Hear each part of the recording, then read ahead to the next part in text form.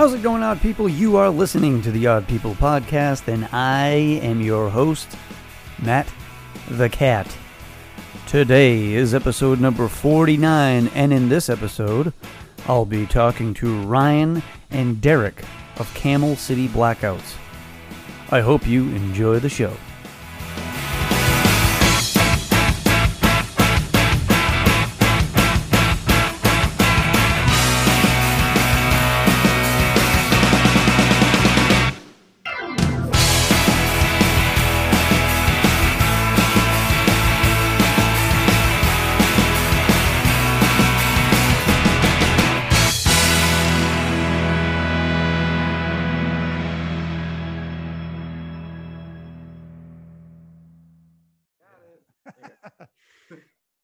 Yeah, the metal scene out here is I guess it's going strong on, but it's very small and like localized. Gotcha. Like, I know the area that I grew up is like 45 minutes from here, and that area has got a pretty strong metal scene going on. It seemed like back in like '08, all the metalcore bands were coming out of Massachusetts. Yeah, it was kind of a big. Yeah, it was kind of bigger out here, yeah, for sure. So I have with me Derek and Ryan, and you guys are the Camel City Blackouts. That's right. Yep. So can you guys just let the listeners know your names and who's talking? That way they know who's who. And you guys let me know like what instrument you play in the band and what your role is in the band. So I'm Derek, and this is Ryan.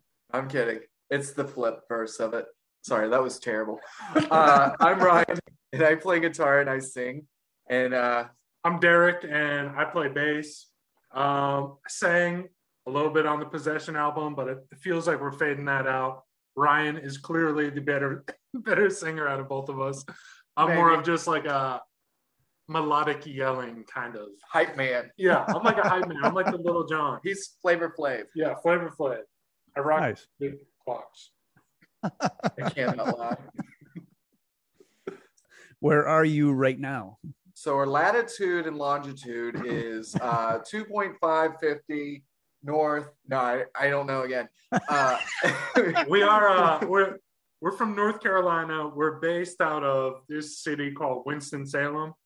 RJ Reynolds is in Winston-Salem. They make Camel cigarettes. And so Winston-Salem became known as Camel City. That's how we got the Camel City part. Yeah, we don't have like a pack of camels like running through the city. But yeah, North Carolina, we've been here probably, I know I've been here at least 20 years. I've been here my whole life. Yeah, so we rep North Carolina. Nice. Yeah, no, that was a little bit confusing. If you look at the name of the band, the Camel City. Yeah, if you're from like maybe they're from. I was thinking maybe you guys were from like Saudi Arabia or the Sahara. Maybe I don't know, something along those lines. People from Saudi Arabia. Yeah, I'd have to agree on that. So what's the meaning behind the band name? I know you said Camel City, but how about the Blackouts part? Why did you name it that? I'll let you take that. All right. So when we first started playing together, we've been playing music together for a long time, but we really were just playing music and just drinking. That was our two passions: playing music and drinking. So we used to just go by the Blackouts, but there's probably like 4,000 punk bands called the Blackouts. Right.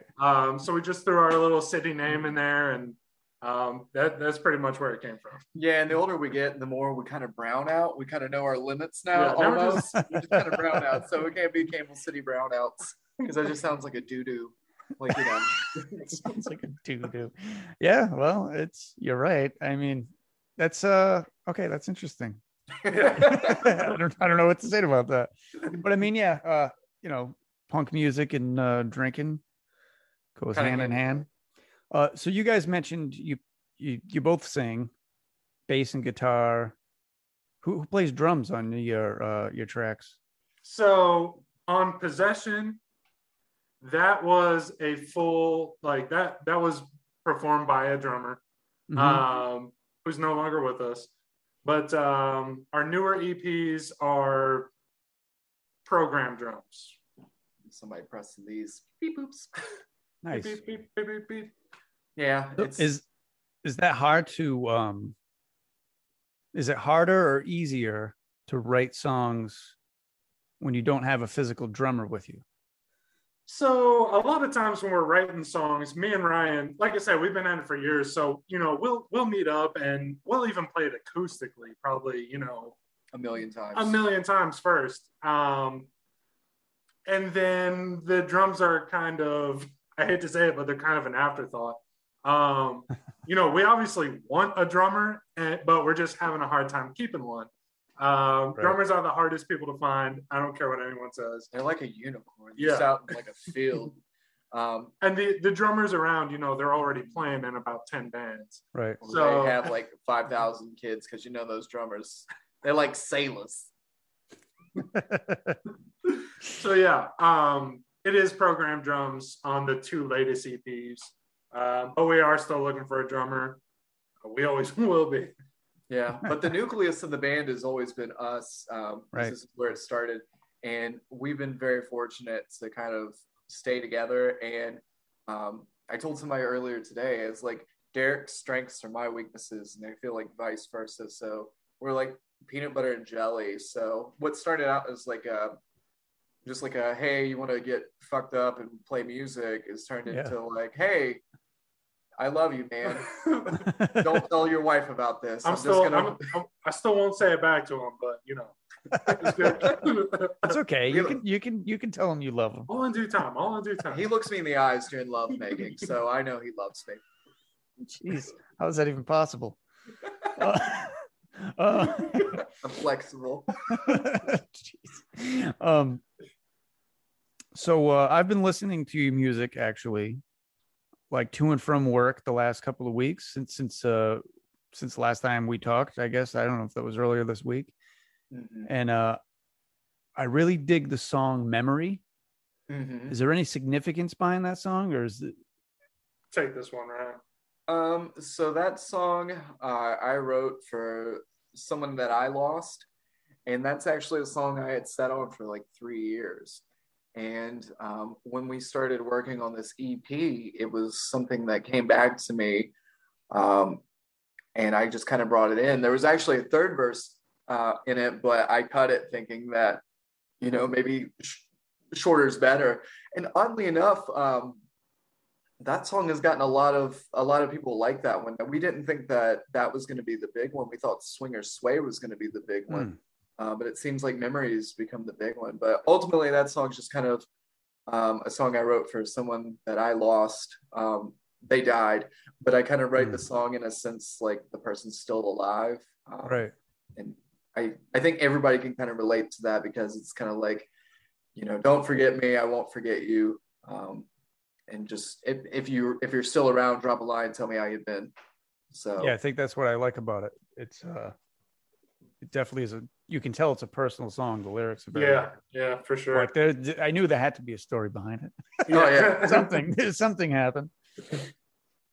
So you had mentioned you had a drummer before. So have you always been, it's just you two, but have you ever had more than like 3 people in the band? Are you guys like to play at a big band, or is it your typical punk 3-piece? Or 2-piece. Yeah. Duet. Why have 3 people when you can have 2? You know what I mean? No, but we normally try to keep it at 3 people, but we will bring in the occasional like 4th or 5th person to add a little bit of spice to the song. Like we've had one of our buddies, Ryan Evans, play saxophone on 2 of our songs. We had Jordan Holiday, she's a vocalist. She was the girl singer in 2 of our songs. She sang on 2 of our songs, and so we're not opposed to bringing people in to the mix. But yeah, we try to keep it small. It's easier that way.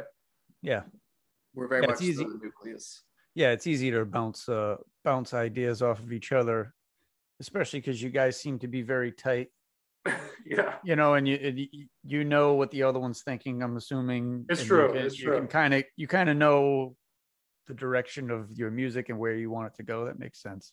Yeah, sometimes Derek looks at me, he's like, nah, it sucks. Right. And I'm like, Right. oh man, I worked so hard on this. Yeah. But it's easier coming from a friend. Yeah, and if it was like somebody else, I would be like, I'm gonna fight you. Right. So you had a saxophone player with you guys? Yeah. Was it like a ska, like a 90s ska? We did some ska songs on our first album, Possession. Nice. Actually, the title track was one of the ones that had that on it. And then there was a song called Waiting for a Lover, which we just threw everything at. Had the girl singer, had the saxophone player, and all of us just kind of going on. But yeah, we've always like had a little bit of a ska influence too, you know what I mean? Right. So we've definitely thrown that into the mix as well. It's not like our main genre, but if we can hit it, why not? Yeah, why not? Throw some mix in there. Who are your influences? Like growing up, who did you see perform, or who'd you hear on the radio or whatever, and you were like, you know what, I want to make music, this is what I want to do? Like who was your big influence? Do you want to go first, or I can go first? So my answer is going to be really long, sorry. I think whenever I was a kid, the first song I ever fell in love with was Collective Soul's December song, or December. I remember really, really liking that. But the first band that got me was Stone Temple Pilots. I just absolutely loved Scott Weiland, and he just seemed very flamboyant, just crazy out of his mind, which may have been the drugs. But at the same time, I just loved him so much because I was like, oh my God, this guy's crazy and all over the place. And he could, sing like a motherfucker. So that's kind of where I started out. And then, he was like a 90s Keith Richards. Yeah. Except he's dead now, so he didn't survive like Keith. But different drugs. Yeah, maybe a couple of them. And then I think Blink-182. When I was in 7th grade, that was like a big influence. I know a lot of people gave them shit back in the day, but I think some bands are like the gateway drugs to other bands. Right. And people just harp on them so much because that's not what they grew up with. But it helped get me through the door. Then Rancid came around, and I got really, really into Rancid. Tim Armstrong was like my hero for a long, long time. Still is to a degree, but then Alkaline Trio came into my life, and I was like, I worship the ground Matt Skiba walks on. That's like my favorite band, and that's like my end all beat all like person. And the older I've gotten, I like Sinatra and stuff like that. Kind of chilled out a little bit, but my big three is Tim Armstrong, Matt Skiba, and I would say probably Mark Hoppus. Nice. For me, the first band where I realized there was like more music than just like the cookie cutter pop stuff that was out, like was the Green Day Dookie album. I got that, and it like changed my whole world. I was like, there's real music out there. Like it's something I'd never heard before. Before that, it was like all the stuff on the radio. Like that was like the Britney Spears, Backstreet Boys, NSYNC era, rock. Yep. So I got that album, and I was like, wow, this is a whole new world. And then I kind of dug deeper. Then I saw Blink-182 on Fuse, and bought the Take Off Your Pants and Jacket CD, and then like. Those are like gateway bands. I feel like they get you into like, the deeper cuts, but those two bands. And then I was really into metal for the longest time. I know we were just talking about that, like, the metalcore scene, Metallica. But I used to play in a bunch of metalcore bands, and that kind of consumed my life for a while. But then I came back. Dropkick Murphys. And Dropkick Murphys. I like how Ryan's making sure you remember what you like. Britney Spears. So Britney Spears. Love Britney Spears. Free Britney. Okay, just want to throw that out there. Play Freebird. The thing that actually kind of brought me and Ryan back together, I went orgy that we attended. Yeah, it was a great one. But I went to a Dropkick Murphys show here in North Carolina, and the next day I hit him up, and I was all amped up, you know, like getting out of the pit and stuff. I hit him up, and I was like, "Hey, man, you still playing punk music? Like, let's do this." And then we've been together ever since. Nice. We're docking brothers, you know. They're holding hands as we speak. There's a lot of hand gestures going on. You edit this, right? Yeah, you know, I don't do the video, but I do edit the audio. Oh, okay. So nobody can see you making your hand gesture. Oh, okay. Oh shit. Oh well. Yeah, you know, when I was a kid, I had Green Day Dookie. Yeah. And that was my first ever cassette that I bought. Okay. That's how old I am. I bought a cassette. I don't know how old you guys are, but I'm like, okay, mine was on a CD. I remember cassettes. Yeah, I'm 37, I think. Yeah, 37. We're right behind you. Yeah, you're right there, right? We'll be there soon. Yeah. So yeah, and just like you, I was really into metal through high school, almost in a closed-minded way.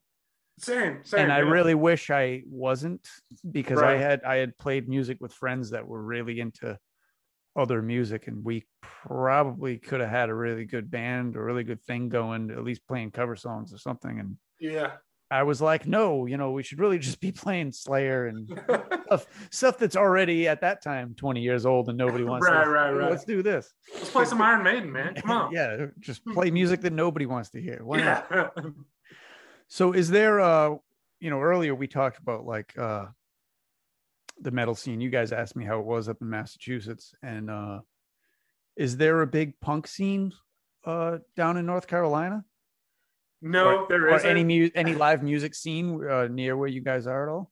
If you like jam bands and country bands, fucking your sister. Yeah. That's the only thing around here. Jam bands. Those like there's cover bands, and I think there's a few butt rock bands. At least before the coronavirus, you know, they're like, "Hey man, we're gonna play a Skinner cover, and then we're gonna play our own rock jam. You guys like Daltrey?" And we're like, "We don't love Daltrey. Please stop, for the love of God." So it's kind of funny. Like when we first started playing, we would literally, and we're not like extreme or anything. We're not like G.G. Allen up here, but like we would literally scare people out of the venue. They would go outside and like go smoke cigarettes outside instead of watching us. But that has slowly changed. We can keep people in the room now. Especially to play when it's really cold outside. Yeah, when it's cold, they always stay in there. It's perfect. Yeah. But yeah. Wait, I guess I have to ask you to define cold. Oh yeah, you're probably right. different for you, yeah. Yeah, 76 degrees. It's freezing. Yeah, right. Well, like summertime to you, whatever it's cold is here. I think it's like, you know, like 30 degrees is usually pretty cold around here. Yeah, that's pretty cold. I would say that's cold. I wouldn't want to hang out outside 30-degree weather. That's pretty cold. But yeah, as far as like punk music, there's not much of a punk scene around here. And you know, we've been struggling to kind of find a drummer. And so we feel like the best route is to reach out to these bigger markets and bigger areas and, you know, seduce somebody to come be our drummer. Well, we still need to get our music out there. You know, it might not be huge in North Carolina, but it can be huge elsewhere. Yeah. We've got a lot of attention from elsewhere. Yeah. It's 2021. Exactly. I mean, everything's online, and if you can create a following and maybe go on tour or something and hit up all the hot spots, you know, that's it, man. Yeah, why not? You don't have to stay local. That's the biggest 1985 kind of lesson we took out of the pandemic. You know, once everything like literally stopped, we were like, okay, what do we do? Let's record EPs and send them all over the world. Sort of. There was this brief instance of depression and sadness that I think everybody went through during like quarantine and stuff, where I was just getting drunk and fucked up all the time. So that's just, I laugh, but that's not. not the best. Yeah, I worked throughout the whole pandemic, but when I wasn't working, I was stuck at home, Yeah, that's the and same. I had started this podcast, and I'm very inspired by people like Anthony Bourdain, Okay. and the whole point of the podcast was that I was going to travel to the guests of the show and speak to them, and artists, musicians, people, like-minded people, and that I would go and visit their studio and check out what they got going on and see where they work, and then like set up a little table and do an interview. All right. I did a bunch of that way, and then the pandemic happened, and I said, my whole entire Model. yeah, the whole business model, the whole mission statement of the whole show kind of just like went out the window. I'm like, I don't even know what to do. Like, I talked to a couple of people last year towards the end of the summer when it was kind of leveling off. Yeah. But I'm like, I gotta stop. I'm kind of late to the game, but this year I was like, I'm just gonna start talking to people that are further away, because it's not like I can come visit them anyway. All right. Why the hell not? Well, let me tell you. Okay, actually, first I want to ask you, what is it that inspired you from Bourdain? Are you a chef as well, or did you just really enjoy him, like going to these different places and checking out these different spots? Like, so I'm not a chef. I do like to cook, but I'm not. Definitely not.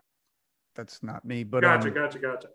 Just yeah, it's more or less the his ability to go pretty much anywhere in the world, and he would sit down and eat a meal with somebody in their home, in their restaurant, or wherever it was. They would talk about their issues that's happening there, and it all, to me, it all seemed like everybody was the same.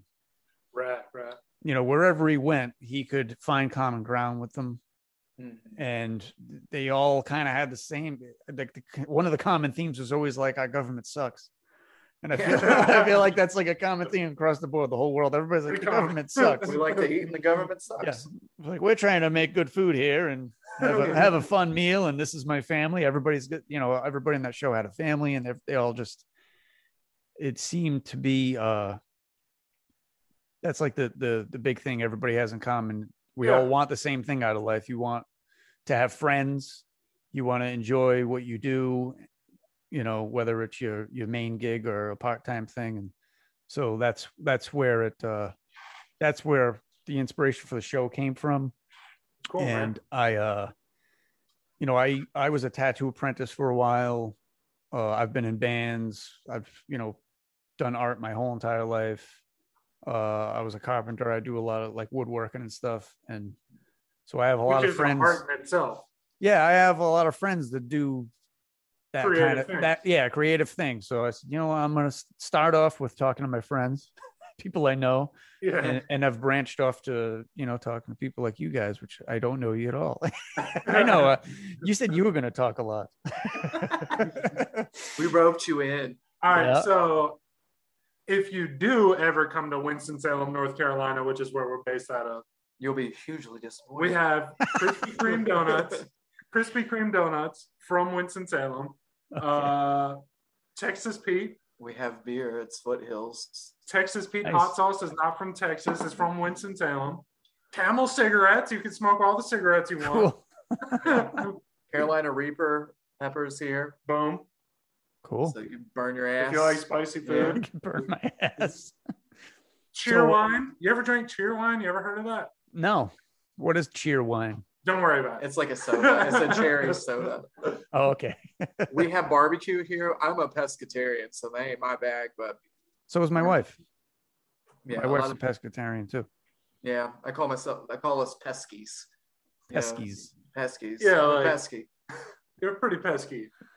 I'm gonna call my wife a pesky then. Yeah. From here on out. So so we talked about your influences, your the the music that got you guys into music. What about your influences as far as the music you make now? So I would say lyrically, so a lot of things whenever I'm going through the writing process, I do take I enjoy dark imagery. So a lot of my songs are like a way to exercise my demons. So whenever I'm like upset, sad, whatever, mad, then I will write or whatever. And then you're just writing all this like this stream of consciousness and like these metaphors and stuff like that. And then it's like an abstract painting. And then when you step back and you kind of read it, you start finding like lines that you like. And it's like you can start seeing a picture there. And then I start self-examining and start working on something that's catchy, but also I can feel like I'm not just being an asshole on stage, just singing anything. It's like something that means something to me. Right. So my influences are typically, I guess, myself and what I've listened to. I really do like singer-songwriters like Tom Waits and Leonard Cohen. Those are very poetic writers, and I find myself like some of the imagery that they paint, it's just like, okay, this makes sense, and that's wild because I didn't think about that. Like I think, was it Leonard Cohen? Is it Susanna or whatever? He's singing about a river, but it seems like it's a girl. He's like personifying this river as a woman, and it took me forever to realize that. I'm like, wow, I'm an idiot, but oh well. But just those people, how they can make a song just kind of have life to it. You can listen to it multiple times and it's so abstract that maybe you can take multiple thoughts from it. Right. And I to piggyback on that, I think a lot of our stuff, we like to blend kind of love and hate and, light and dark and Halloween and Valentine's Day. Yeah. But a short answer for me, like the bands I'm listening to now, I'm really into NoFX. I'm really into Anti-Flag. I'm really into Descendants. People with good bassists. Like, I don't know. I like that. I'd say those are my three main ones right now. Cool. What was the first concert you guys ever went to? We have this thing locally. It's called the Spring Folly, and okay. I'm counting this. Okay. So there's this band called Chairman of the Board, and oddly enough, the lead singer is General Johnson, and he did a song with Joey Ramone. They did a cover of Rockaway Beach. I guess it's not really a cover. At Joey the Spring Ramone. Folly? No. Oh, okay, I wish. Okay. Oh my God, I wish. That's what I thought you meant. The concert I went to was like that band, and they sing like they were a popular like shag group back in the day. Okay. So that was like my first concert, and that's just, it's so weird like where I've ended up musically, but I still enjoy that type of music where it's like that beach kind of vibe to it, and it's like this old like shag music. I mean that's surf rock. Crazy.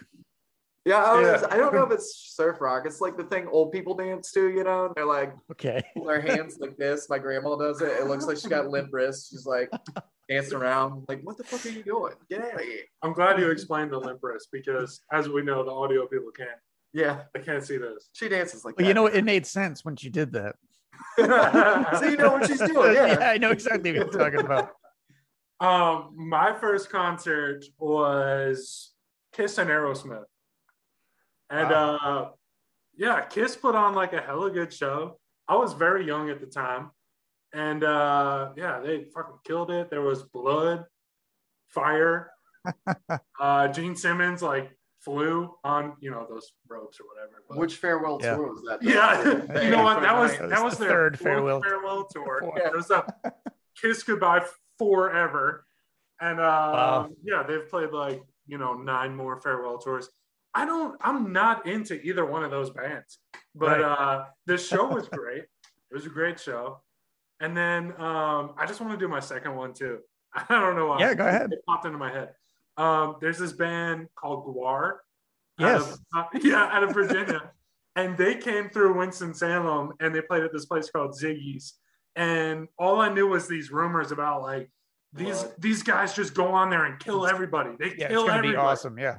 So I'm in middle school and I'm standing in that line and I'm just like fucking shitting my pants. You know what I mean? Like really scared, really scared. Just like what am I about to get into? And no, that was a good show. They topped the Kiss show for sure. Well, you went to Dave Brocky's funeral. Yeah, Oh yeah. But yeah, I mean, a lot of people in War have died. But they threw like a big party in Richmond for Dave, and I was gonna say there's a big Guar following. Oh yeah, definitely in Virginia. I mean, they're huge. Yeah.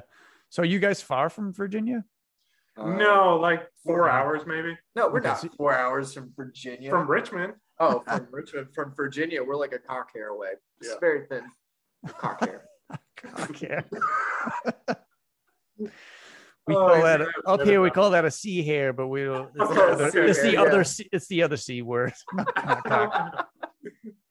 Yeah. So in North Carolina, where we're at, to go play the lottery, we would have to drive up to Virginia, buy lottery tickets there, and hope we won. Now it's weed. All right. Yeah, and now weed is legal in Virginia. Not in North Carolina. Not in North Carolina. No. There's CBD. What about Massachusetts? Oh, everything's legal up there. Everything's legal. Yeah, Heroin? No. Heroin's legal. Everything's legal. It's a madhouse up there. It is. It's total chaos. There's gay marriage. There's all kinds of stuff. Yeah.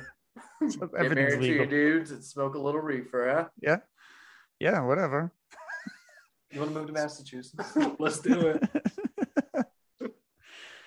By the way, I've been taking notes here and there, and I've heard your music, and you mentioned Gigi Allen, and you guys don't sound like Gigi Allen. No, not at all. Not at all. But to think that what everybody's used to, where you guys are from, that you guys are you guys are the Gigi Allen of North Carolina. Yeah, we're the Gigi Allen of North Carolina. I might name the episode that, or at least mention it. Yes, please do. Derek defecates on stage and then he rolls around in it and just starts beating up random people nude. And yeah, right. I just kind of hang out on the side like, good job, buddy. Yeah, all the plays with himself on stage. From us, they all have deeper meaning. You just gotta dig into it. A much deeper and very dirty meaning. Yes. Everything. So, what is your favorite piece of gear that you guys have? Now, this is actually, I should say this first. This is the part that sucks, that I don't get to see you guys in your rehearsal space or anything like that. Sure. So I don't even know what kind of instrument you guys play, like as far as like what kind of guitar you have or what kind of bass you have. Or you want me to go first? Yeah, you can go first. Yeah, what do you guys play, and what's a piece of gear you can't live without?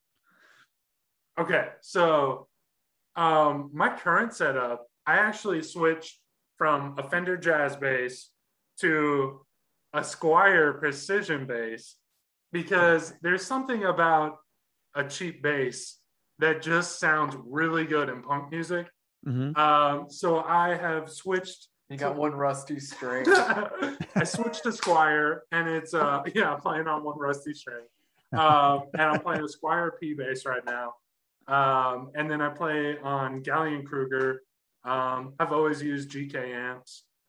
That's my go-to setup right now. I still have the jazz bass and I love it, but right now it's a Squier P bass and a GK amp. Get a little fuzz out of the GK, you know what I mean? It's a little bit dirty, a little dirty. Yeah. So I love that setup. Nice. For me, we've done a lot of acoustics, and I usually write my songs on acoustic guitars. I have in a couple of our videos. There's a video called "Egotist," and there's a song that we had called "Another Night." There's an acoustic version of that. The guitar that I play in that was actually in the recording for the acoustic version of "Another Night." It's a seafoam green Fender Serrano. Mm-hmm. And it's like the headstock just looks like what is it? Stratocaster. Yeah, Stratocaster. It's got a Stratocaster. Okay. But this is an acoustic guitar. Yeah, it's seafoam green. It looks like very 60s, but it has a mean sound to it. Oh, it sounds good. And I just adore playing on it. Whenever I got it, I was like so excited because every time I play it out and about, people really like the color of it. And that was one of the reasons I got it, is because the color just looked cool. It is very unique acoustic guitar. And I will say, once he got that, I mean, the songs were just flowing. Yeah, Derek dropped his panties. He was like, "Oh!" I was like, "Oh, I love that song." Oh, take it easy on me, man. that guitar was a big inspiration, I guess. Yeah, that's why I write most of our songs. Every song of our EP, we do start acoustic. Yeah, nice. Everything starts acoustic, and then we build it into an electric thing. So a lot of the rhythm comes up in the studio, because whenever our songs initially are very guitar heavy, because I just helps me keep up. And whenever I write songs, it's just like a full on like blow your load kind of strum, and then we kind of mix it up and kind of make it a little more rhythmic. Yeah, nice.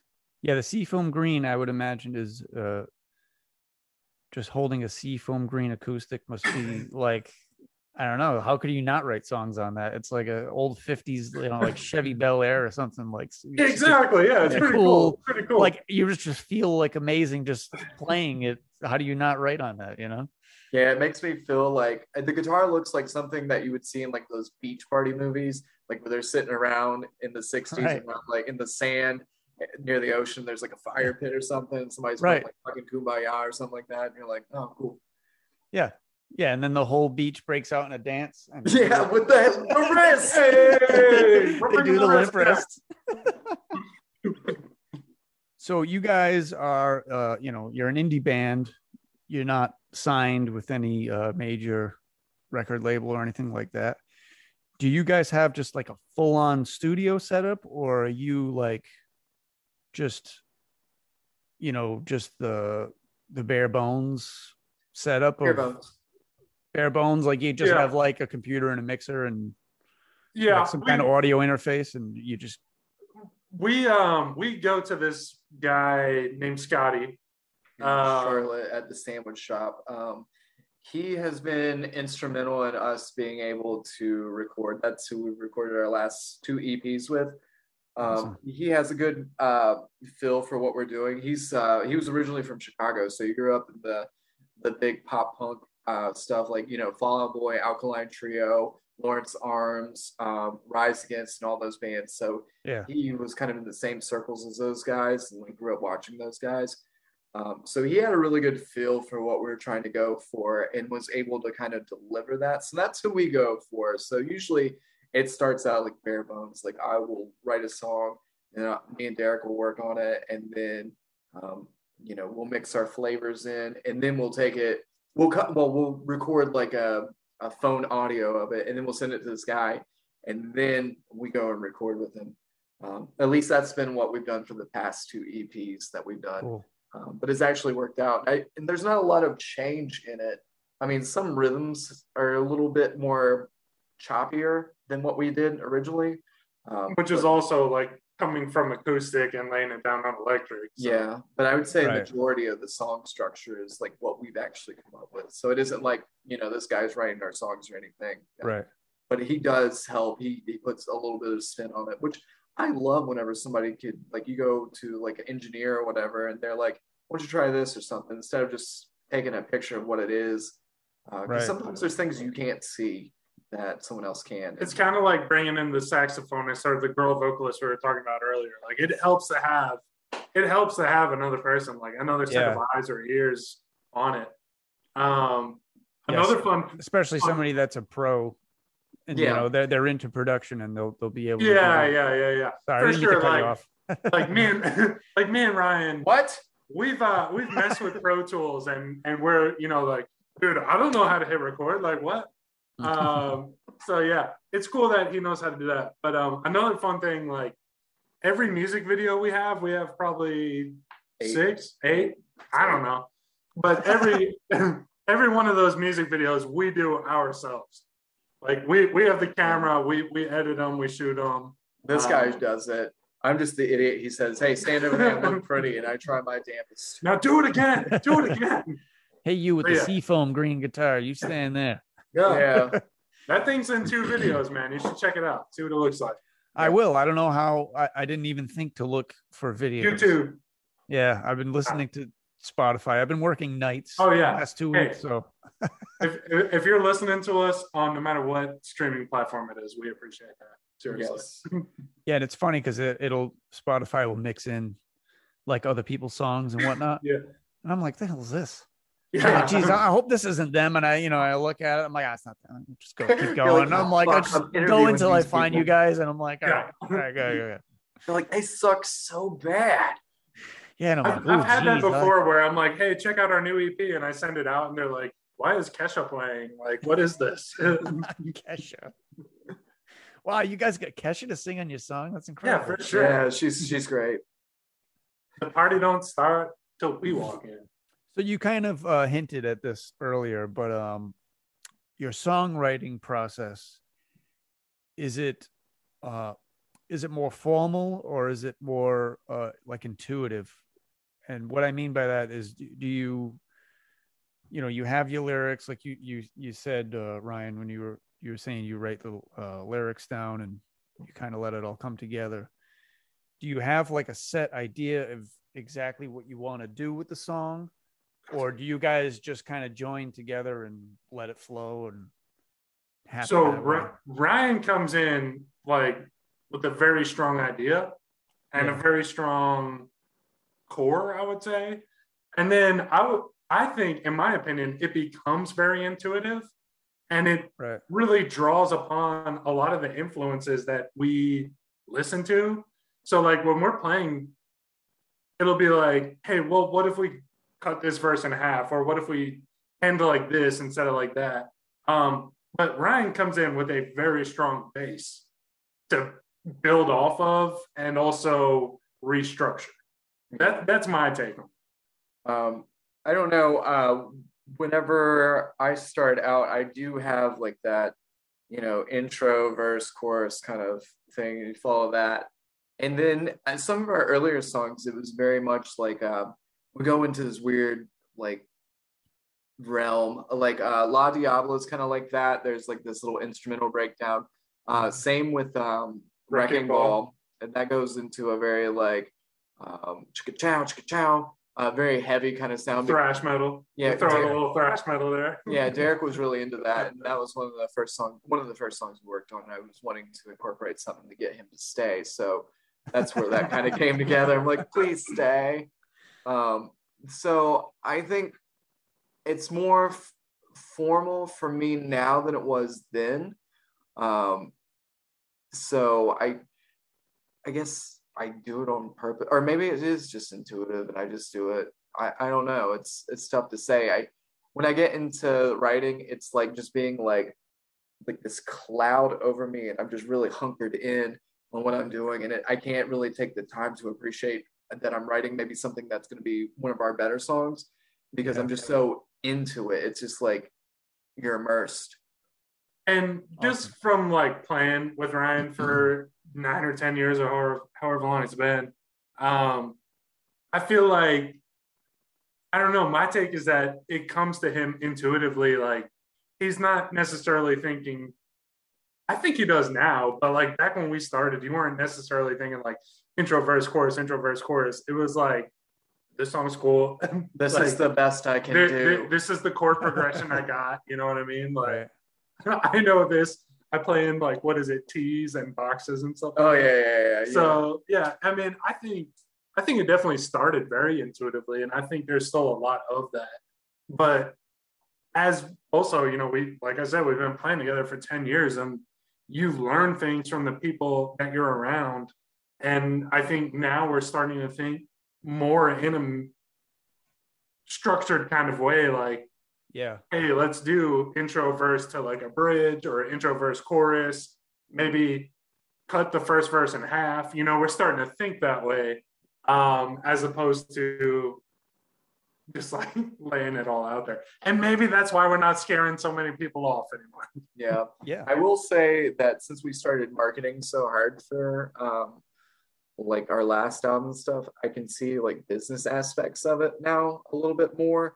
It isn't Right. like we're like, hey, we're going to be famous or anything like that. But I realize how important marketing is for putting out your music, because you can have like this $1 million song and just leave it on the shelf and no one would ever know, versus you know, like maybe a $2 song and then like multiple people have heard it. I mean, you hear it on like pop stations all the time, wherever it's just like stupid songs just making it. So I think we're becoming more conscious. The fourth wall is kind of breaking, and we've kind of peered into that to kind of be more conscious of ourselves. Nice.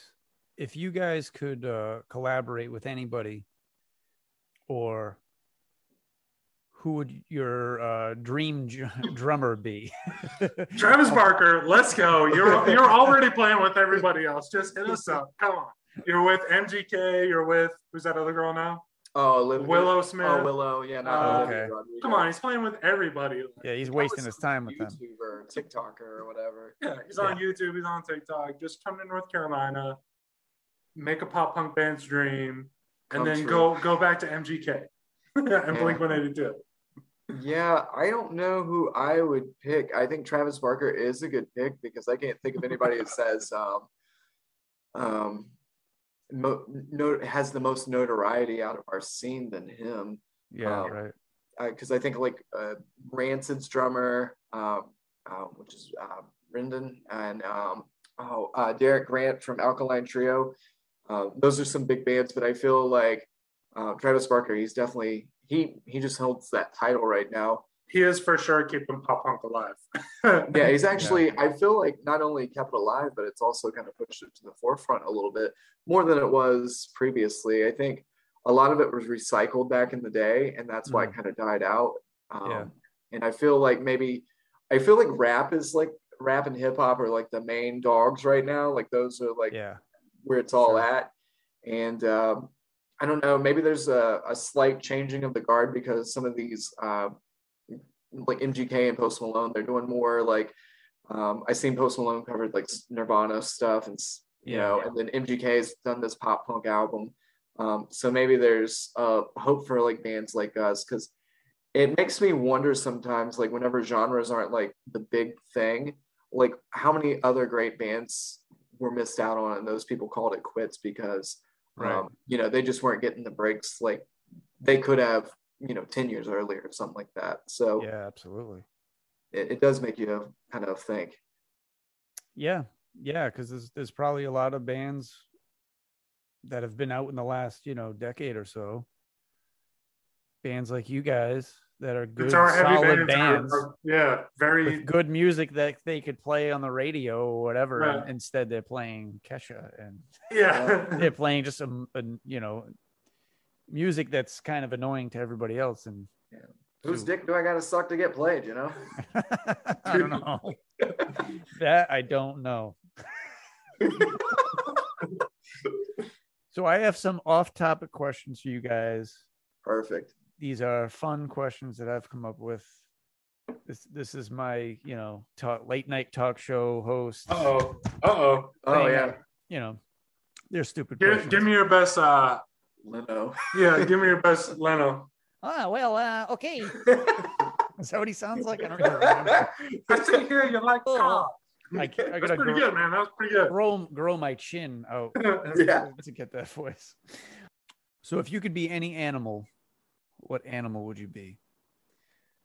You want to go first? No, you go first. I would be a puffin because I just love puffins. They're like my favorite animal. That's weird. My wife actually, there's a zoo like an hour away, and for my birthday, she did like an adoptive puffin from the zoo. Like it wasn't like I named him or anything and was able to like hold him or anything, but it's like adoptive puffin. So I love puffins, and I'm just strange. What about you? I think I would want to be an animal that's universally loved. So maybe like just something simple like a dog, because let's say I'm just walking down the street probably 9 out of 10 people are gonna come give me belly rubs. You know what I'm saying? Like Right. I'm about that life. Like it's just need a little love here. So what Oh, they can't see that. They can't see that. This is I can audio. Ryan's rubbing my belly. Ryan's petting Derek's belly. He's giving belly rubs. What kind of dog would you be?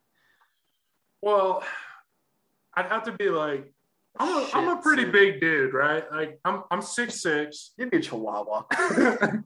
Are you really 6'6"? I'm 6'6". So I want to be like maybe like a Saint Bernard or something where like I look big and scary, but I'm really just cute and cuddly. You know what I mean? Gentle giant. Ryan, how tall are you? I am 5'8"3/4". Thank you very much. Okay. I could tell you're shorter than him, but I didn't expect him to say 6'6". So like, Jesus. when we're taking pictures and doing videos and stuff, I'll intentionally try to like be behind Ryan so that we look like we're the same height. It gets kind of like prison sometimes. Yeah. Behind so much. Do like a forced perspective where you put exactly Ryan very close and you're I'll very slouch far a little bit, like, you know, so we both can fit in the picture. That'd be hilarious if we took a picture next to each other and you were cut off completely and I was just like my head. It's like this. Who's that guy? Oh, that's the bottom of Derek's nose and his mouth. Okay, so if you could, you guys can answer this together or individually, however you like. If you could visit any time in history, but just to be a fly on the wall, so you can't affect anything. Okay. Where and when would you go? Okay. You want to try to answer it at the same time on a 3, 2, 1? I know it's not going to be the same answer, so let's try, and then we'll give individual answers. Okay. It's 3, 2, 1. I don't know what it's going to say. Oh, dude. I want to be a fly on the wall in the 80s, right? Because like hair metal 80s? Hair metal 80s. And here's my reason. There's a lot of cocaine going around. Every time fly. You can't do the cocaine. Every time I think about the 80s, I'm thinking about like people sniffing cocaine off strippers' titties. And, you know, it just sounds like a good time in the 80s. So I just want to watch it. I just want to watch it unfold. Like, it's a little creepy, but... So you want to like visit Motley Crue and be on like... Yeah, dude! on like the strip or whatever? Okay. For sure. Sunset Strip. I'll hang out in LA. Let's see what Ryan says. I'm sure it smelled terrible, but like, you know, flies like that. So that works. Right. Mine is maybe a little shocking. I think the Harlem Renaissance, like in Harlem, whenever the blues started coming out, and, you know, they had like Louis Armstrong and stuff like that. I think that was kind of cool because during that time it was like the Depression, and this is where all the people went to like dig music. And I just feel like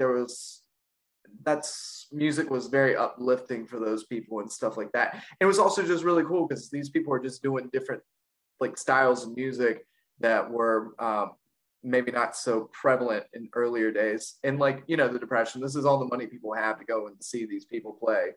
So that would be my choice. Nice. Those are good choices. Yeah. So, I knew it wouldn't be the same. I'm trying to party and Ryan's trying to get artsy. It's like, fine, Ryan. Okay. It's funny because not the last guest I had on the show, the one before that, he's actually a punk guy originally, but he makes like beats and stuff, and he's a producer. DJ Matty Light. He also said the 80s. Yeah. But he said CBGBs in the 80s. Oh, he wanted to be in New York. So he wanted to experience like I gotcha. the two worlds of like the punk scene there and like Run DMC and like, you know, the beginning of like Def Jam and stuff. So, and it's crazy because like it was seriously like two different worlds. Yeah, like, they were all in the same city. Like that's crazy. Yeah, LA had the serious hair metal stuff and like all that. Like that's all they wanted to do. In New York, you know, was doing their thing. Yeah, big hair, and cocaine. Yeah, the common drug for everybody. I might just change. So it went from Gigi Allen, Gigi Allen of North Carolina. Yeah, the Gigi Allen of North Carolina to Derek loves watching people do cocaine. Why do you think I've hung out with Ryan for so long? I do not strip. I do not strip anymore. That's awesome. What's all those documents you got behind you? Documents? Yeah, that way. By the way. This is what's all that? A bunch of what is that? Magazines. Is that a bow and arrow? No, this is a. Crocodile. Jesus, sorry. This is a crocodile. Very nice. Hand carved crocodile. This was at Did you make that? No, it was at my great grandparents' house. Oh, okay. It had ivory teeth. It's missing all its teeth but one, and it's got ivory eyeballs. Okay. I don't know if my great grandfather carved that. He was a machinist. It was a very good. We'll be calling you tomorrow about that ivory. Yeah, I know. It's like probably 100 years old. That's a bunch of magazines. Okay. Outside magazine. What kind? Porno mag. Outside. Outside. Yeah. Hey, here's a fun story. Hustlers. Check out the bush from this. Yeah. Back in 2017, we recorded an EP called it Come Back Down. It was our first 2 songs that we ever wrote. And Ryan was in this studio, and I say that loosely. We were in a trailer and I was in a closet. Yeah. It was in a closet, and the closet was filled with, okay, you see that stack of magazines behind you? Right. Quadruple that stack of magazines, all of like 70s and 80s Playboys. And they're calling this the vocal booth. So Ryan's doing vocals in there with just this giant stack of bush. I was very inspired to really burn it down, burn that bush. Were you flipping through as you were singing? I actually did flip through it. I went and grabbed it. I was like, what the hell is this? And I was like, it was in between takes, and I was just like, my favorite sport is volleyball. She enjoys muscle cars. Yeah. Seems like a sweet girl. Sweetheart. Yes, sweetheart. Yes. Where are they at now? That's what we need to know. Retirement homes. So still posing though. Still posing. Jeez, probably. Maybe. Probably not. If you guys, once again, you guys could choose to answer this together or whatever. 3, 2, 1. If you could live anywhere except for where you live now, on the whole planet, where would you like to live? Okay, so my favorite place, 3, 2, 1. Me and Ryan would never have the same answer on this, and I already know that. This is going to be the one we have the same answer on. No, we're really not. We've talked about this a million times. My favorite place to be is the mountains in North Carolina, like the Blue Ridge Mountains. I love Cherokee, North Carolina. I like to go a little west of Asheville because Asheville's like a really like hip spot right now, and I don't like people very much, so I want to live very remote in the mountains of North Carolina. That's my favorite place to be. I also really love North Carolina. Like I'm okay with living in North Carolina the rest of my life. That's because we have the beach. We have this area that we live in, which is right in the middle. We have the mountains. I enjoy North Carolina, but if I could go anywhere, it would definitely be the mountains. Nice. My choice would be Bill Murray's, around Bill Murray, and that's Charleston, South Carolina. Okay. It's a big city by the beach. There's such a hipster answer, isn't it? I'm gonna go hang out with Bill Murray. Yeah, I'm gonna hang out with Bill Murray and then smoke cloved cigarettes. But that city I absolutely adore. I've been numerous times. I mean, it's expensive to live there. So I've only been there on vacations and stuff. So maybe outside of it, but you're like right by the ocean. It's warm. There's a lot of people and just like you get to hang out and maybe not spend like a shit ton of money. A lot of history there. I do enjoy that too. Ryan's a beach guy. I'm a mountain guy. Yeah. Oh, and it may be haunted. So, Edgar Allan Poe, that's Annabelle Lee. We went on one of those haunted tours recently. And we went by the house that she was at, and supposedly she's waiting for him there, and it's like haunted, which is pretty wild. That's I kind of old places, old history, ghosts, shit like that. I love it. Where do you want to go? I also want to know that. Well, where would you go? I don't ever not want to live near the ocean because I've lived near the ocean my whole life. You're an ocean guy. You're an ocean guy. Yeah, Okay. so like the beach is like a mile from where I am right now. You surf or anything? No, I don't. I've always Gotcha. wanted to surf, but there's not a lot of. We're in an area right. It's called Buzzards Bay. Okay. You don't want to surf there. So it's like I have to do this the opposite direction because it doesn't make any sense. So that's the Atlantic Ocean, right? So Yeah. if you see a map of Cape Cod, like it looks like an arm like this. Okay. You flexing? And then Yeah, you've been working out. And then I'm writing about protein shakes. There's a little area that's in between, like where we are on Cape Cod, and then the rest of Massachusetts. Okay. And then there's like Rhode Island and Connecticut. Okay. It goes down to New York, down to you guys. So there's this little cove, and that's Buzzards Bay. I'm probably not explaining that good. No. We're gonna look at me like that. What the hell is he talking about? Yeah. So I've answered this question before, and I think I would like to live in the Azores, which is unfamiliar. Yeah, they're a territory of Portugal. Okay. Oh, okay. And it's way out in the Atlantic Ocean. My wife's family's from there. They speak Portuguese, and we went there 2019 for a family vacation.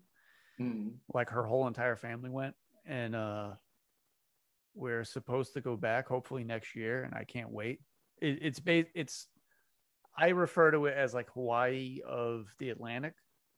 It's not that kind of culture where there's like, people giving you away when you get off a plane or anything like that. But it's an island. It's a volcanic island in the middle of the ocean. It's just the coolest thing on earth, and it's like paradise. It's just, and not a lot of tourist travel too, which I imagine is like, that's kind of the downfall to Hawaii. That is the downfall of Hawaii for sure. I mean, it helps the economy, but at the same time, it's just like, ugh.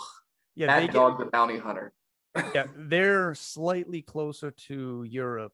They're slightly closer to Portugal, but really it is kind of like out in the middle of the ocean. But are they as big of like a tourist trap as Hawaii is to us? No, not at all. I mean, Gotcha. It's more Europeans going there. Okay, yeah. And the common language, of course, they speak Portuguese, but the common language is like the English. I almost said American. God damn, it's American, man. Go drink my Budweiser and go down there, man. Yeah, they say bon dia, and then you don't answer them, and they go, "Oh, howdy, y'all." Howdy. You want a beer? But no, they no. So I don't know. I fell in love with that place when we went there, and it's got like I have a soft spot for it because my wife's family's from there. And does she like it too? Oh yeah, of course. I mean, we would probably never actually live there, right? But, in like a dream world, if I could go and live somewhere for a little while or whatever, I would definitely go live there because it was cool.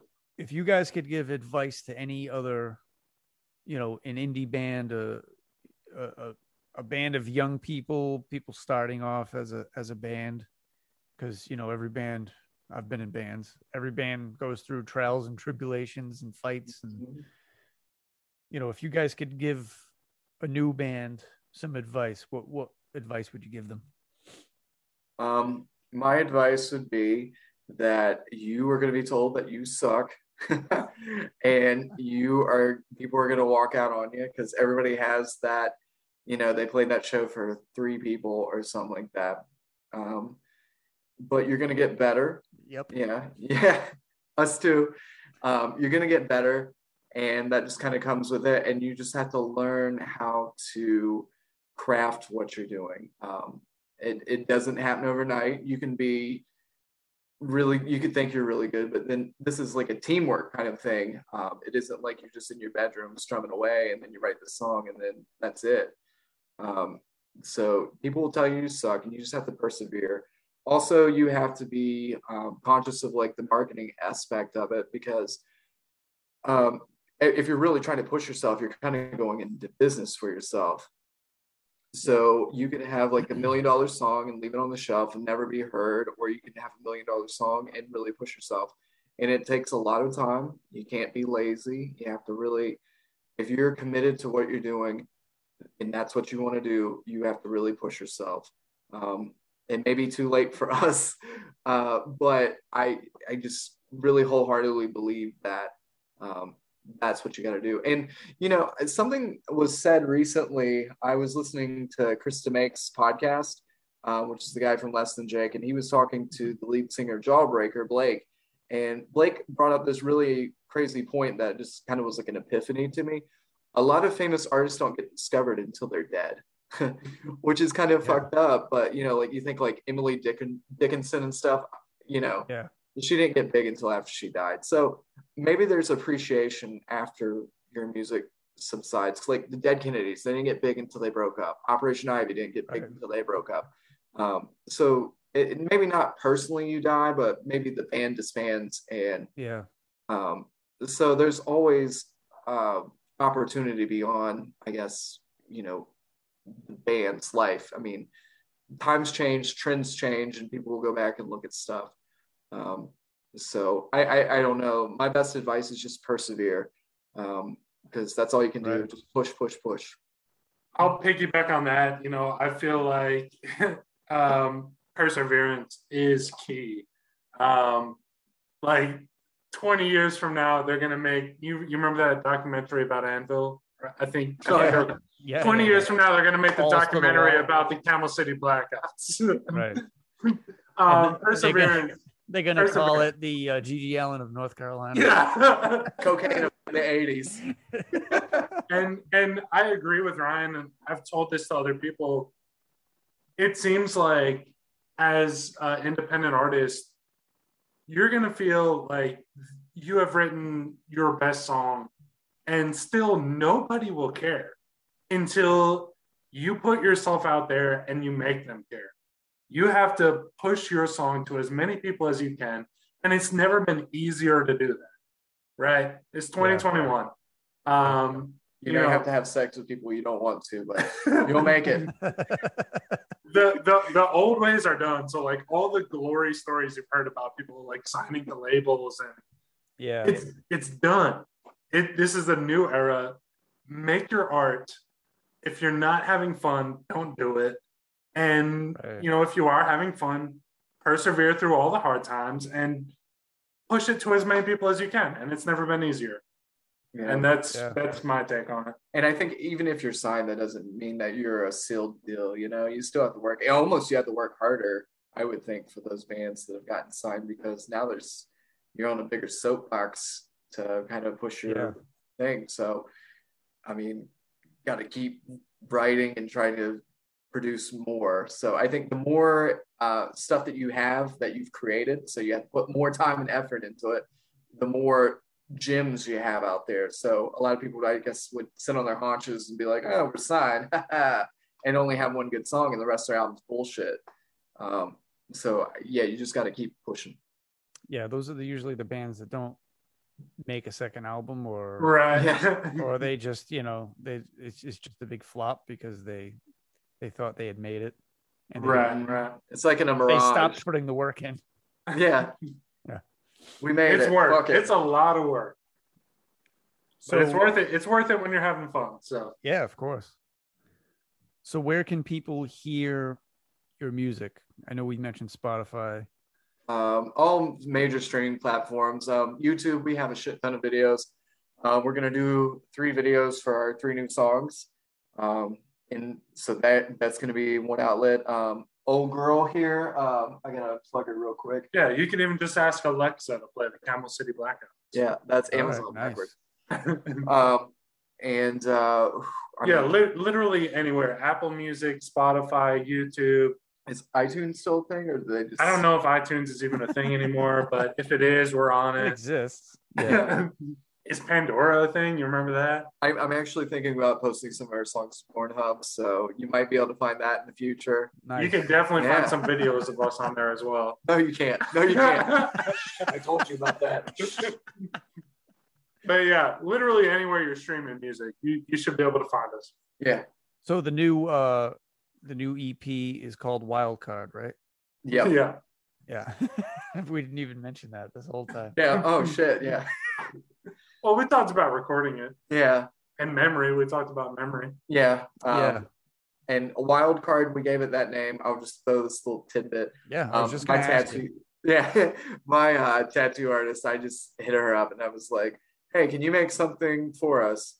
And our last one was like this table that this computer's actually sitting on. We took a picture of like this wolf mask that I had, put candles around it. So I asked her to make something kind of like in the same vein as that. So she did, and then Derek added a little bit of flair to it with the paint splatter and the white and pink paint. Yeah, to give it kind of like a graffiti look. So that's what we kind of wanted to go with. And I think it just stands out, which is nice because I've seen other people's art on their albums, and sometimes they're not that good. Yeah. We like to we like to just kind of like, if we can make it ourselves, we want to make it ourselves. Right. So like what Ryan was talking about, the album art for 13, we put a black tablecloth on a table, got a wolf mask, put 13 candles, tea candles, around the wolf, and took an overhead shot of it, and then turned it into the album art. And I'm telling you, if you look at that album art, you would never know we shot it on a kitchen table on a black tablecloth. Like, so yeah, we like to do as many things we can. Dark imagery too. I enjoy dark imagery. And you can see like this dark imagery and then hear a song like Memory, and you're like, it kind of doesn't fit, but like it's just us. We always teeter that line between like love and hate. Yeah. I think it fits. I think it's good.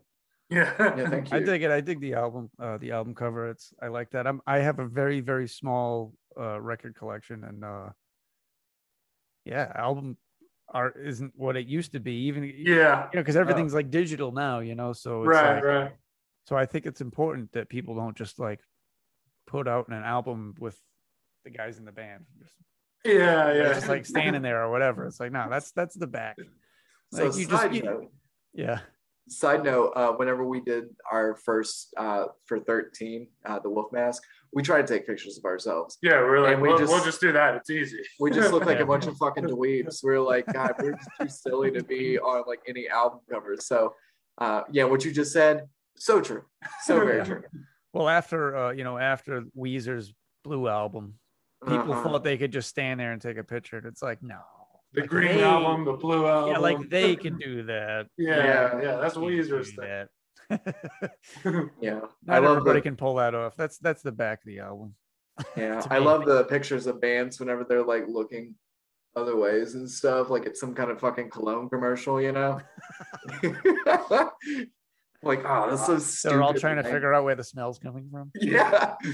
Who isn't these days, If somebody wanted to contact you for whatever reason to purchase a physical CD or what, do you guys sell? Do you have like a website or So we don't have a website, but we do have physical CDs. So before the pandemic, we were playing shows and selling our stuff physically at the shows. We don't have an online store right now. We've thought about it. If you wanted, Instagram would be your best place to find Instagram would be your best bet. And people have done that. They have hit us up. I'm actually sending some stuff off to Chicago tomorrow. Yeah. And then I will say a lot of people in the UK, it seems like America's more closed-minded about music, or maybe they're just into something different. But a lot of people in the United Kingdom or UK or England, however they want to be, however you say it. We're just a couple Carolina boys. We don't know how to do it out there. Yeah, a lot of them have been very receptive, and I've heard from quite a few people. We've sent stuff over there. So yeah, if you wanted something, Instagram though, we run that. Instagram. Like any of our social media, if you reach out to us on social media, you're going to be talking to one of us. Right. So your Instagram handle is there any like underscores or spaces or periods? Or no, it's just Camel City Blackouts. There's no there's nothing in there. Yeah, I don't think there's not Camel City Blackouts. Okay. Yeah. So it's funny you mentioned like overseas in the UK and stuff, because I was in a band a while back, and this was like over 10 years ago. So we had a MySpace page. Yes. Ooh, Yes. throwback. And I had a friend that she promoted one of her friends' bands. It was a fairly popular band in the area called Sex Coffee. Okay. And they toured and stuff. They were a good band, and she like helped them do like promotional stuff online. So she was like, "Oh, I can do that for you guys if you want." So we were like, "Yeah, hell yeah, that sounds great." So she hooks us up.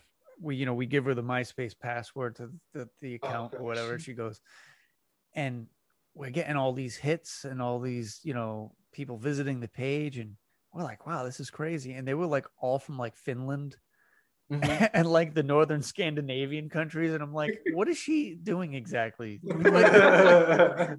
we thought we would have like a local fan base growing, but it was like this weird. We got to move. We're like really popular in Norway. Yeah. They probably still talk about you guys. Yeah, maybe. Yeah, whatever happened to that band? And then she one of the gigs we played, she actually hooked us up to open up for that band Sex Coffee, and it was in a pretty nice place in right kind of in the middle of like where there's like a live music scene. We're like, oh, this is gonna be great, because they are a popular band. They bring in a crowd. So we go, and it's we're playing for like 6 people. And we're like, whatever. We're the opening band. You played for Sex Coffee that night. Yeah, right. Exactly. Yeah, pretty much. And so when they came on, not too many more people showed up. We were very surprised, because we're like, they're a very popular band. Turns out that same night there was a metal festival going on in like the next town over. In Massachusetts? Yeah, this was in Massachusetts. You're done, dude. And we were like, well, that's why nobody came. Yeah. That's like such a luck of the draw kind of Probably thing. have like Shadows Fall, Kill Switch Engage, like and like all the other local bands like Unearth. Yeah, all the good Massachusetts metalcore bands just like they were all shredding up there. So not only did I play for 6 people, but I also missed a good concert. Yeah. I could have went to. That's funny. That's insult to injury, Yeah. So I want to thank you guys for doing this. Oh, thank you for having us. Yeah, and I'm glad you reached out to me again, Ryan, because like I had told you, I have like a running list, and I'm still working on the studio. And I said, I'll get to everybody when the studio is nice and I'll have good lighting. And I got this all planned out in my head. And I've been so backed up. I think we talked in like April. So I'm really glad that you reached out again. And I'm glad to hear your new stuff out. Your new music's really good. And I urge people to go listen to it. Appreciate it. And thank you for being on the show. Hey, thanks for including us in, pimping our new EP, Wildcard. And I do appreciate you taking the time to at least talk to us. I got one more question for you too. Sure. Let's say someone who follows us likes your podcast and wants to check that out. Where can we hear your podcast? Oh, you can hear the podcast on Spotify. I use the Anchor.fm app. Okay. It's an app on a phone, or you can go to Anchor.fm. That's the distribution site that I use. You can hear it on that. And then there's Radio Public, it's called, which I'm pretty sure is free. You don't need an app for that. Or Breaker, it's called. I've yet to listen to any podcast on either one of the last two. And now, do you only do audio, or do you do video as well? You post that? Right now I only do audio. Okay. Gotcha. I'm kind of back and forth on the video part of it. Yeah. Once again, the studio, not existing. It's kind of like, so I might in the future. Yeah, and you got to look at limp wrists. Yeah. Yes. Everybody can see our limp wrists. I do have one last question for you. All right. I did think about this later on. Do you like Tom Brady? It's everybody in Massachusetts like Tom Brady. I'm not really a football fan, to be honest. So you hate him too, right? Yes. I hate him too. I do. I don't know. I'm kind of impartial. I could care less. I did think it was funny when he left the Patriots. And then still won a Super Bowl? Yeah, just because everybody's like, oh, he's not going to do shit. I mean. Okay, I know you don't care anything about football, but I have one more football question about We're just going to keep asking you questions. I don't care. What's the general consensus of our Carolina boy, Cam Newton, up in Massachusetts? Love him? Hate him? Once you again, talk to anyone who hates him? I'm impartial. I know. I know you are, but like, I have a few friends that are into football, and they could probably answer that question a little better. All right. So you have to remind me, who's Cam Newton again?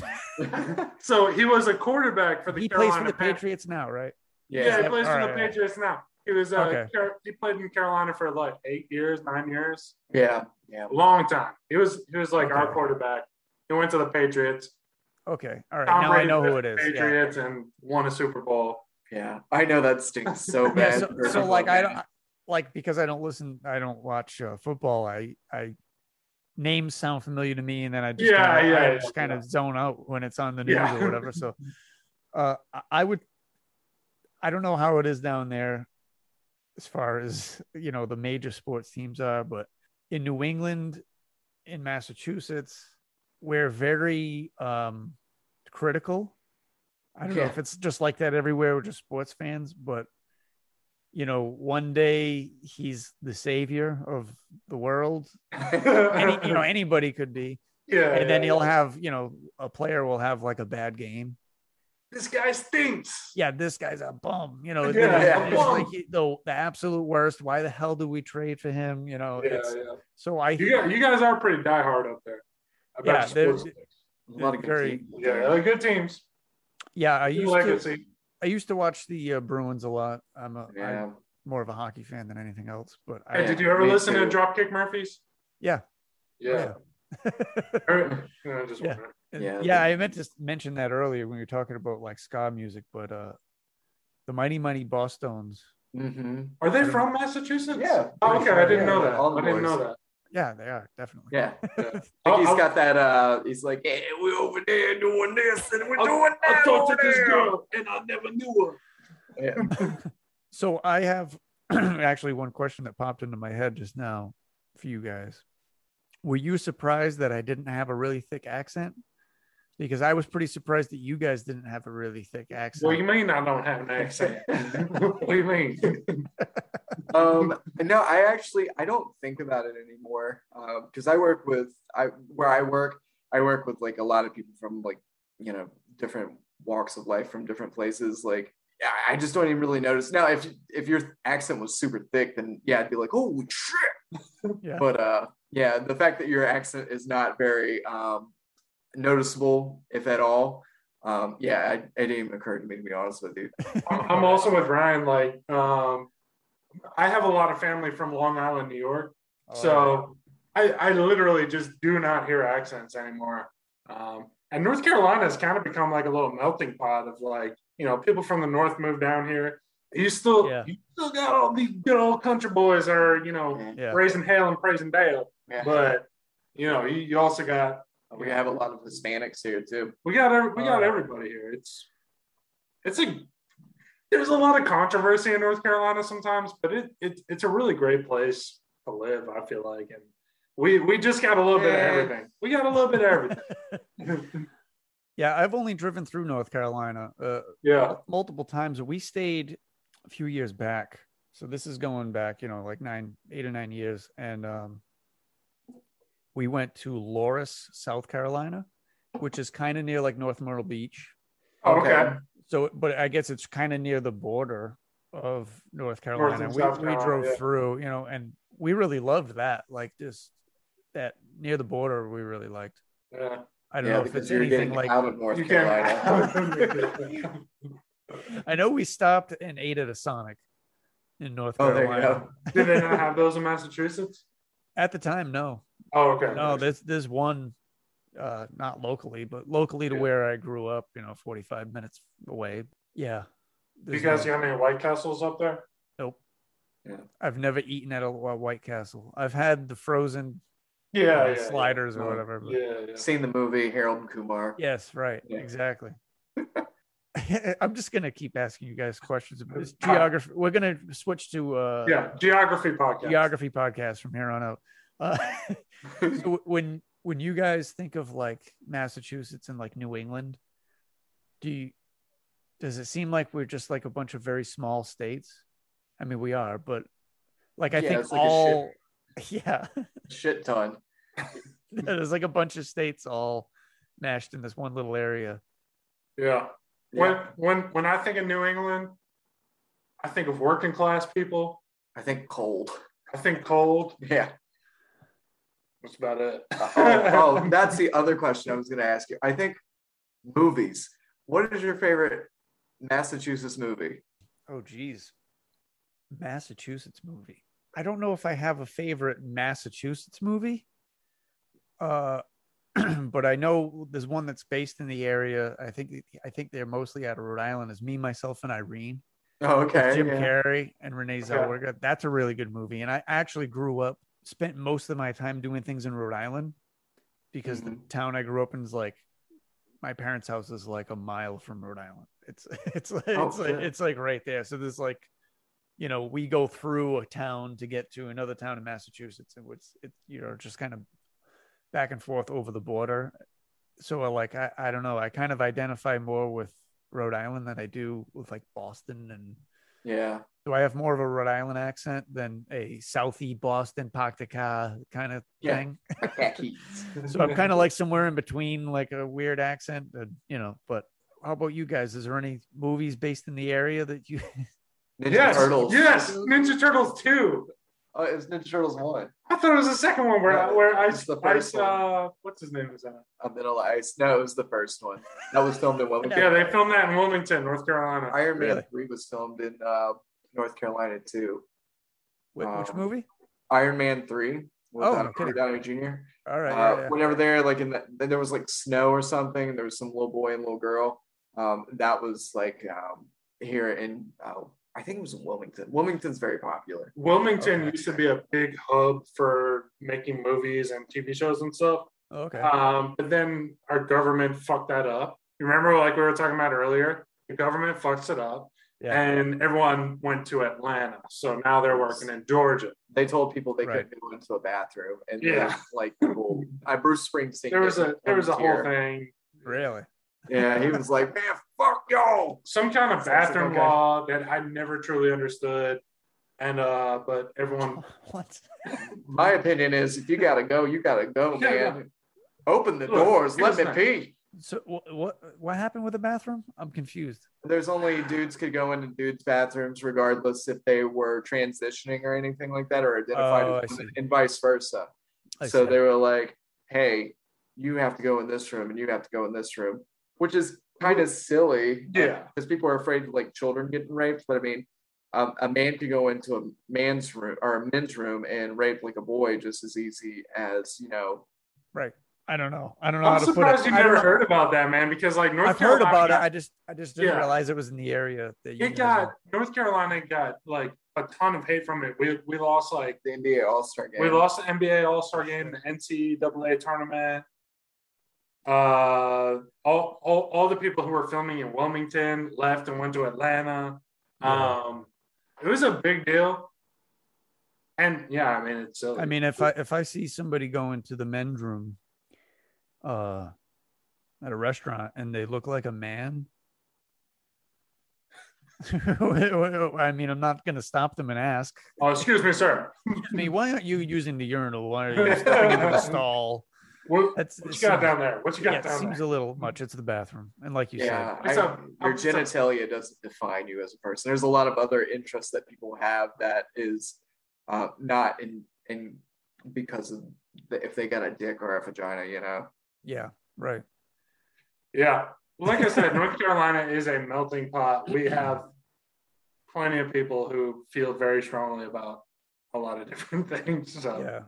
Yeah. Now, so you guys see New England as just like a mashup of a bunch of little states. which it is. Which you kind of helped with because you're like, yeah, Rhode Island was just like a mile down the street. I thought about that and I was like, oh, hey. Well, I'll put it this way.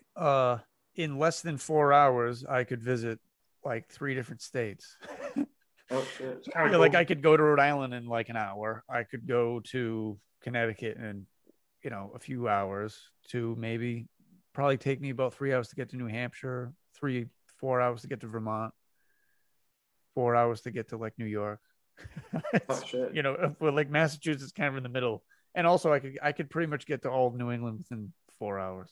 Well, that's kind of cool. Any You're kind of direction. in a central like hub right there where you could just kind of whatever you wanted. You can go like New York, big city, I guess. And then but I mean, if it were all one big state, it wouldn't matter. Yeah. Just driving it's around just here. a different region, Yeah. So it'd be a good place for you to live, Derek. Actually, it'd be a great place for you guys to live because you guys could go see. Derek could go to the mountains in just a couple You guys hours. got mountains up there? Well, New Hampshire and for the New Hampshire, Vermont, yeah. Maine. This is kind of near there. True. Yeah, it's like the very top of the Appalachian Mountain train. And I could go watch the Dropkick Murphys anytime I want. Yeah. And you could be right there by Canada. Canada is right there. I've been to Canada. It's like Montreal's like a 10-hour ride. Oh God. So I went to ride. Canada back in the 90s, and this is how it went. Okay. My dad drives us from New York to Canada. We cross over. We pee over the Niagara Falls. We pee over the Niagara Falls, okay? Then we stay in Canada for about 5 minutes, and we're like, all right, that's enough. We're going back. We're driving back. So you went to piss. So, You went to go piss. That's the longest piss ever. again, this was the 90s, there wasn't like cell phone cameras and stuff. Like, no one's recording us pissing over And the not a Niagara lot of Falls. things to do, apparently. Okay. So then we're trying to cross back over into New York. And the border people there or whatever are like, hey, you got any ID? And I'm like an elementary school kid. I don't have any ID. I don't have Why would anything. you? Yeah. So they think that he stole me from Canada. And back then, things were so easy. He got us across the border. He was like, no, I swear, this is my son. I got his name tattooed on my arm. And like, that's how he got us back over the border, was with a tattoo of my name. Nice. This is all pre Awesome. 9/11. Yeah, this is pre 9/11. Oh, yeah, of course. Yeah. You can't just pee over the Niagara Falls anymore. You know what they do now is like it's like Chuck E. Cheese. They stamp your hand. The kids go through. I'm making this up. I don't know. Oh, okay. I was like, dude, really? They just I shine a was black sold. I light. was sold on it. I could have kept going. This kid's Canadian. Send him back. It's like Elian Gonzalez all over again. Oh, geez, remember that? Yeah. They Oh, came you and got him like Pulled stormed that out of Germany. nowhere. I haven't heard that name in so long. So once again, thank you guys. Yeah, thank you. Thank you so And, much. What a great conversation. I want to thank Ryan and Derek for joining me on this episode. You can hear Camel City Blackouts on Spotify. Check out their videos on YouTube as well. Check out their new EP, Wildcard. It's really good. I've been listening to it along with their older stuff, their other stuff.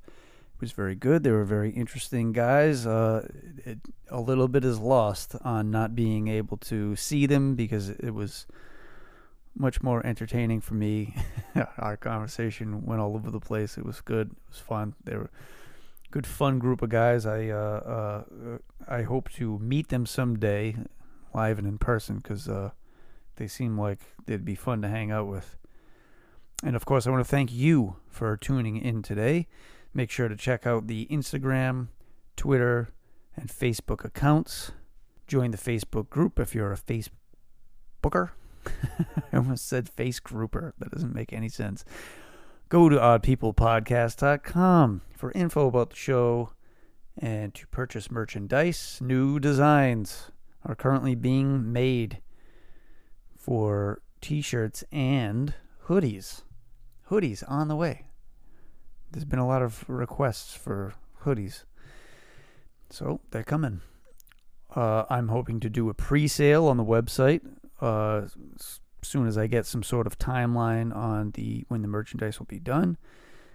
That way all you odd people out there can buy stuff ahead of time and do it up. So I hope you tune in next time. Stay creative, stay inspired, and as always, stay odd.